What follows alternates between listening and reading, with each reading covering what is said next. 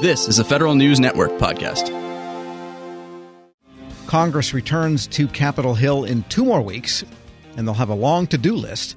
The bipartisan budget deal congressional leaders struck with the White House earlier this summer sets top-line spending numbers for the next 2 years. The deal is a start to avoid another government shutdown at the beginning of the next fiscal year, but it's only a start. The Senate hasn't touched a single appropriations bill yet. Federal News Network's Nicole Ogrysko joins me now with what comes next. And Nicole, what does come next? Tell us where we are so far on the 2020 budget. So the House has passed the majority of appropriations bills for 2020, 10 out of 12. The ones that remain are the Homeland Security Appropriations Bill, which is likely to be somewhat contentious again this year as it was last year. And then the Legislative Affairs Appropriations Bill, which there's some disagreement over whether or not members of Congress should get a pay raise. I think ultimately they'll be able to resolve that relatively quickly. But those are the two that the House has left to do. As you mentioned, Tom, the Senate hasn't done anything, and we haven't even seen a single draft version of any one of these appropriations bills. They haven't had markups. They haven't done much of anything as far as this work goes. So we're at the point where Congress will return September 9th, and pretty soon they're going to have to come to some sort of agreement about how to fund the government past September 30th. And you had reported that Steny Hoyer, the majority leader in the House, was going to phone up the appropriators in the Senate, starting with Richard Shelby, Senator Shelby, and say, hey, guys, you got some work to do here. Exactly. That's what he did last week, as far as we can tell. And he acknowledged that they'll likely have to put together some sort of continuing resolution. I think that's what we've been hearing is that, yeah, we'll probably need a CR to get us through at least, Steny Hoyer said, 60 days. He says, if we're going to do a CR, I want it to be a short-term one, 60 days, no longer than that. So we'll see. Likely what will happen is that the Senate will use maybe the House versions of some of these appropriations bills as a starting point, and then they'll conference over those and move forward from there. But as we've talked about before, Tom, there are some points of interest in some of those appropriations bills, particularly for federal employees and their pay. The possibility, we haven't even discussed the Annual Defense Authorization Act, but if we bring that into the picture, that's when some negotiations will need to occur over the federal paid leave program that's in the House version, not in the Senate version. So Congress has some work to do, some discussions to have when they get back. And before we get to some of those details, it should not be a heavy lift politically for the Senate, because if the White House and the House, which is democratically controlled, could agree on a top line, that gives the House all of the civilian spending it wants. It gives the White House all of the defense spending it wants. Nobody cares about the deficit. That's not even in their radar. And so should the Senate, it seems like the Senate would go along, maybe for opposite reasons than the House, but is there a problem with agreement on that top line number? Well, I think the answer to your question, I think, would come if you look at what has happened this past year. Essentially, we were in very much the same situation where we had top-line numbers. The House had done a good amount of work. The Senate had actually done more work than they have at this point.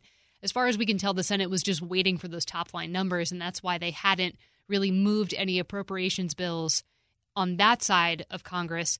But at the end of the day, we still had a government shutdown. We still, although we agreed to these top-line numbers, we still had an issue over the Homeland Security funding bill. So I would not say that 2-year budget deal really gets us out of the clear at all for a government shutdown. I think Congress will, though, come to some sort of agreement by September 30th. That's at least what Steny Hoyer thinks that we'll do. We're speaking with Federal News Network's Nicole Ogrysko. And what about the prospects for a federal pay raise next year? Well, that's the big question, and we're actually coming up to an important deadline for the president as far as federal pay goes. The president has until August 31st to send his alternative pay plan to Congress, and he usually does this by the 31st. Otherwise, some pretty high locality pay increases will kick in under the FEPCA law. It's known as the Federal Employee Pay Comparability Act, and the White House wants to avoid that. And ultimately, the White House will likely propose a pay freeze, which President Trump has indicated in his 2020 budget proposal. What we need moving forward is the House has already passed a 3.1% pay raise. The Senate needs to agree. They need to compromise somewhere along those lines. Again, speaking with Majority Leader Hoyer, he has favored the 3.1% raise, wants to see the Senate take it up, and didn't express too much concern that it wouldn't. And what about a congressional pay raise? You mentioned that's a long shot. I mean, they haven't done it for themselves yet in, 10 years? Yeah, I think that is the issue that comes into play with the legislative appropriations bill. It's why it hasn't passed yet. Honestly, it remains to be seen where they want to go with that. But it's certainly something that we'll watch for. And you've also been following some particulars across the federal government. One of them has to do with the Agriculture Department. Big issues there. Yeah. So this past week, members of the House Democrats, again expressed opposition to the latest point in this ongoing saga of USDA's relocation to Kansas City. We learned this earlier this past week that the Agriculture Department would offer buyouts for eligible employees of $10,000. That's a pretty big difference compared to the maximum voluntary separation incentive payment that you could get, which is $25,000, and what many people say is frankly too low to begin with to really drive people out the door if, in fact, you do want people to get out the door. So $10,000, I think, is a disappointment to many ERS and NIFA employees. They were expecting $25,000. A memo that they received back in June mentioned $25,000, but said budget depending on that. So I don't know that they were necessarily promised $25,000, but they were certainly expecting it because it was in the memo. And frankly, that's what most employees have received in recent years. And to play devil's advocate, though, the Agriculture Department was not looking for a reduction in force in those two agencies that were going. So everyone that decided, yes, I'll move to Kansas City could have a job if they wanted.